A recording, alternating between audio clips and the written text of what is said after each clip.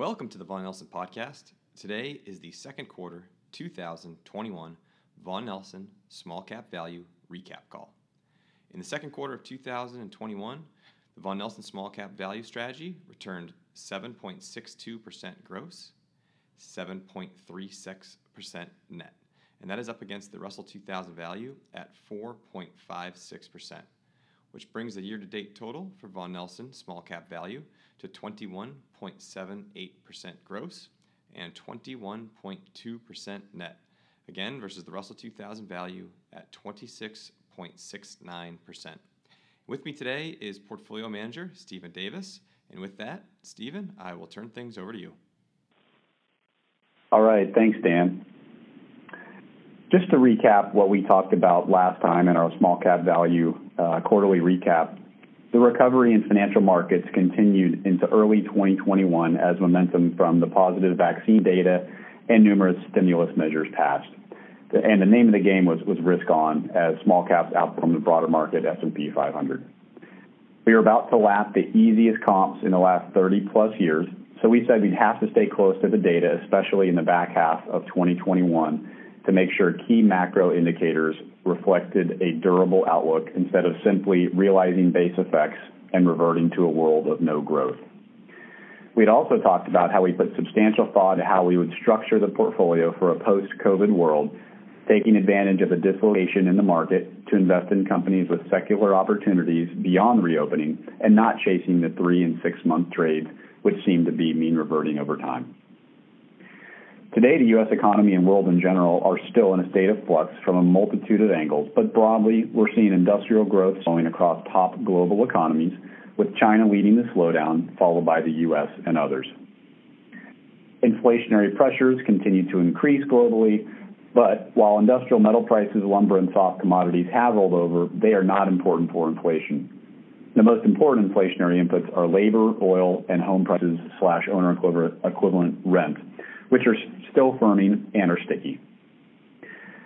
The Fed is likely behind the curve, but not like most assume.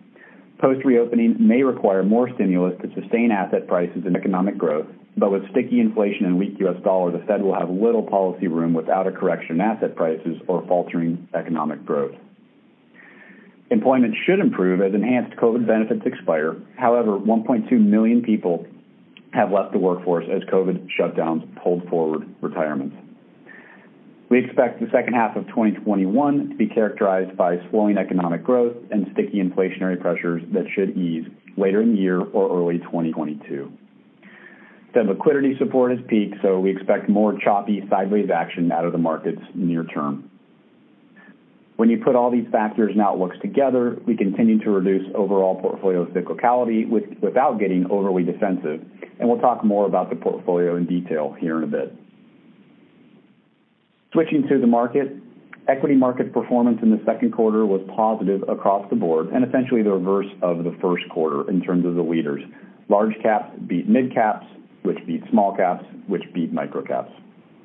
The risk reward in some of the indices has essentially leveled off, and there isn't a whole lot of reopening and or material small cap catch-up trades remaining that we can see.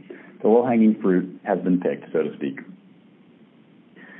We overshot to the upside a bit in terms of price action in small cap indices in the quarter, which took a breather in the latter part of June, with the Russell 2000 value down about 5% in the last 3 weeks of the quarter.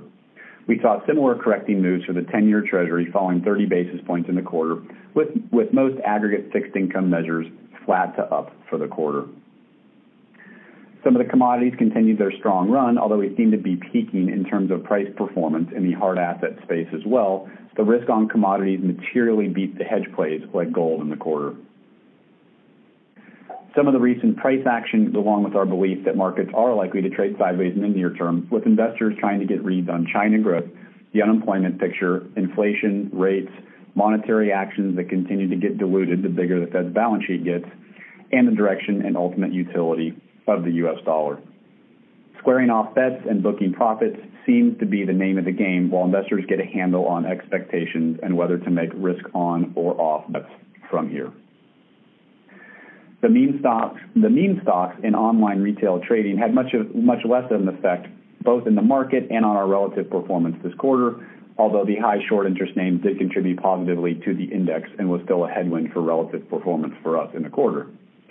Hopefully, we're nearing the later innings of this phenomenon, and fundamentals and valuations will start to matter again, especially as investors digest the moves we've had in the past 12 months.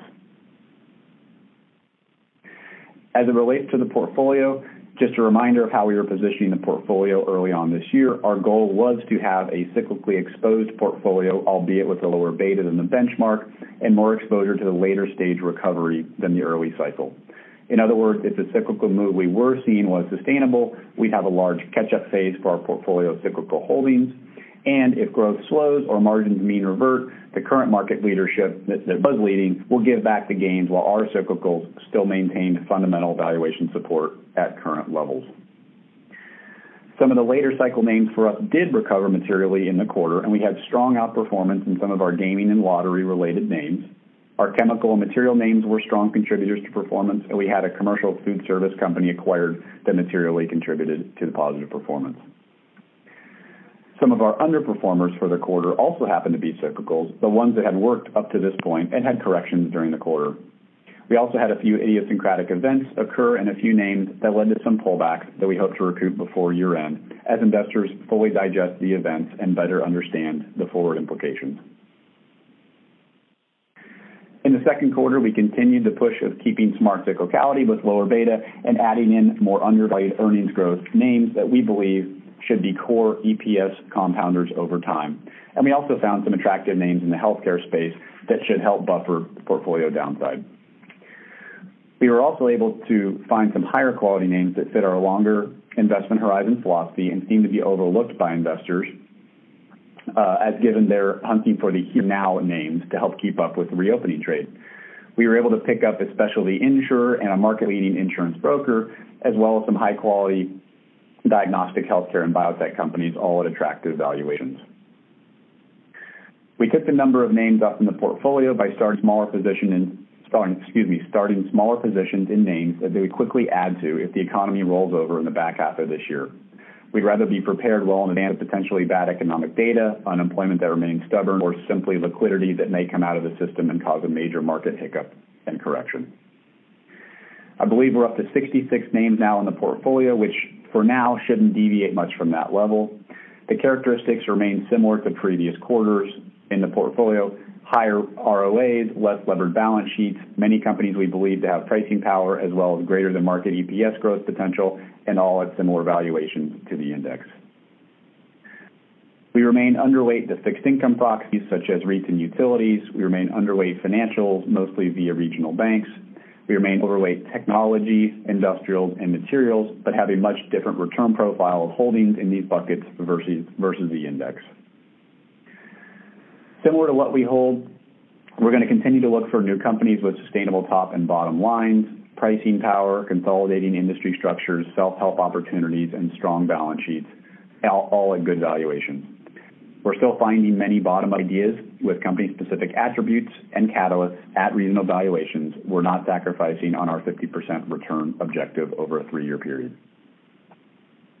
To sum up, it seems the reopening euphoria has begun to fade, and later in the summer, the market will begin looking into 2022, which is likely to trigger a rotation into those companies that have right-sized their organization over the past year and positioned themselves to grow earnings well into the future.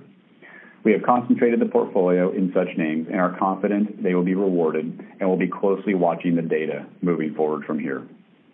With that, Dan, I'll turn it back to you. Well, thank you, Stephen, and congratulations on a strong second quarter here in 2021, and continue the good work, and we look forward to speaking again with you at the end of the third quarter. So good luck and talk soon. Thank you. The views, information, and/or opinions expressed during this podcast are solely those of the individuals involved and do not necessarily represent those of Vaughan Nelson and its employees.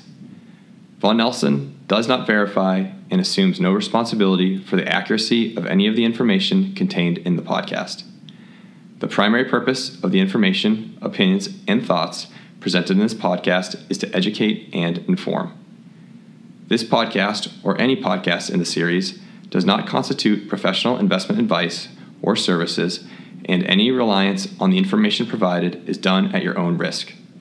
Past performance is not an indication of future performance. By accessing this podcast, you acknowledge that the entire contents of this podcast are the property of Vaughan Nelson or used by Vaughan Nelson with permission and are protected under U.S. copyright and trademark laws.